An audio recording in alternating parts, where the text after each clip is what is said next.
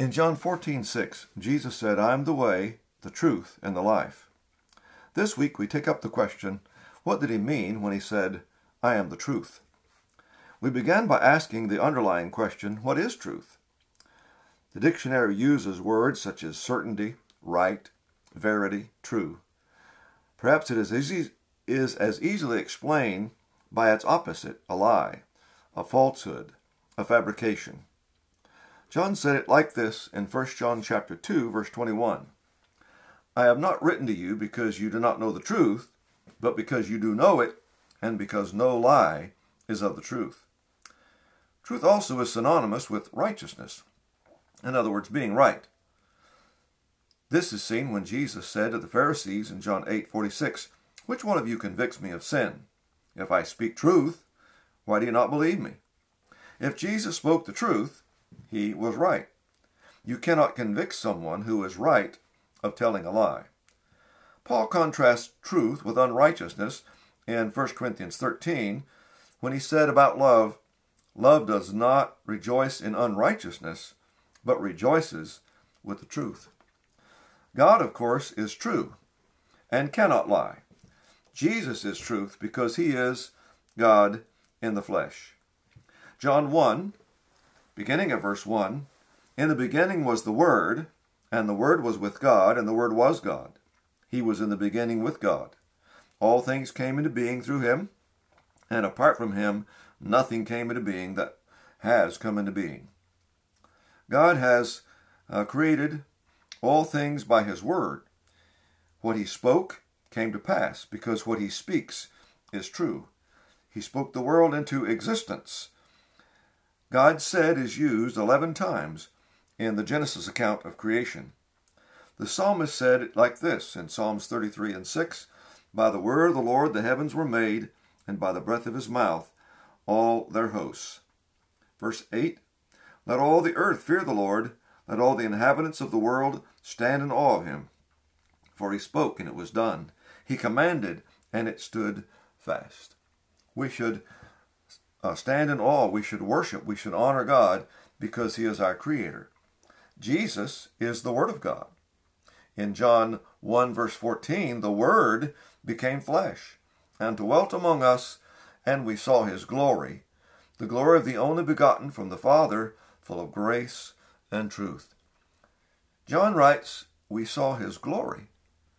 Paul writes this in Colossians 1, "He is the image of the invisible God, the firstborn of all creation." John declares in John 1, verse 18, "No one has seen God at any time." When Moses wanted to see the glory of God, when he was on the mountain, he was told, "You cannot see my face, for no man can see me and live." No one has seen God at any time. And if you saw God, you would be dead. You would die from his glory and his brilliance. John now says in our verse, no one has seen God at any time. The only begotten who is in the bosom of the Father, he has explained him. The only begotten here is Jesus. God is embodied in human form in the life of Jesus Christ.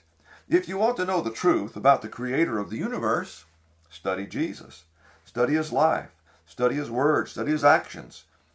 And you will understand what Moses wanted to know when he asked to see God.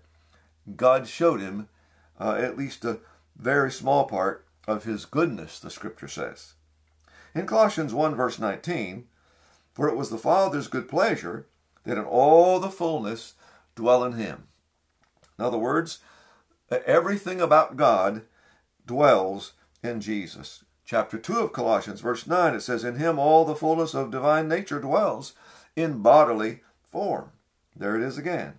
John 3, verse 34, "For he whom God has sent speaks the word of God, for he gives the Spirit without measure." Whom he sent, of course, is Jesus. So when we see God, or when we see Jesus, we see God. Every aspect, every characteristic, every power, every word. He is the Word of God to us because he is the explanation of God and everything that he wants us to be. after Jesus said he was going to prepare a place to the Father's house, in John 14, he says at verse 4, "And you know the way where I'm going." Thomas said to him then, "Lord, we do not know where you're going. How do we know the way?" Jesus said to him, "I am the way, the truth, and the life. No man comes to the Father but by me." That was Jesus' explanation to Thomas when he said, "Where are you going?" And we don't know who the Father is. Then he tells Thomas, "If you had known me, you would have known my Father also. From now on you know him and have seen him." And Philip said, "Show us the Father, and it will suffice. It will be enough if you just show us the Father." Jesus said, "Have you been so long with me, and yet you do not know me, Philip? He who has seen me has seen the Father. How can you say, 'Show us the Father'? Do you not believe that I am in the Father, and the Father is in me? The words that I say to you, I do not speak on my own initiative, but the Father abiding in me does his work. Believe me that I am in the Father, and the Father in me. Otherwise believe because of the miraculous works that you saw." Jesus said, "I am in the Father, the Father's in me. When you see me, you see the Father. And therefore, when I speak, it is truth, always truth. It is truth from the Father." You know, you too can live in the Father's house. We have a great promise and a great blessing. We can live in the Father's house. How do we live in the Father's house? Well, we can live in the Father's house by believing and obeying the truth. In John 1, verse 17, "For the law was given through Moses. Grace and truth were realized or came by Jesus Christ." John 8, verse 31, "So Jesus was saying to those Jews that had believed on him, 'If you would continue in my word, then you're my disciples, and you shall know the truth, and the truth shall make you free.'" Let's be learners or disciples of Jesus so we can know the truth, and the truth can give us the blessings of the Father's house. John 18, verse 37 says, "Therefore Pilate said to him, 'Are you a king?' Jesus said, 'You say correctly that I am a king. For this I have been born, and for this I have come to the world, to testify to the truth. Everyone who is of the truth hears my voice.'"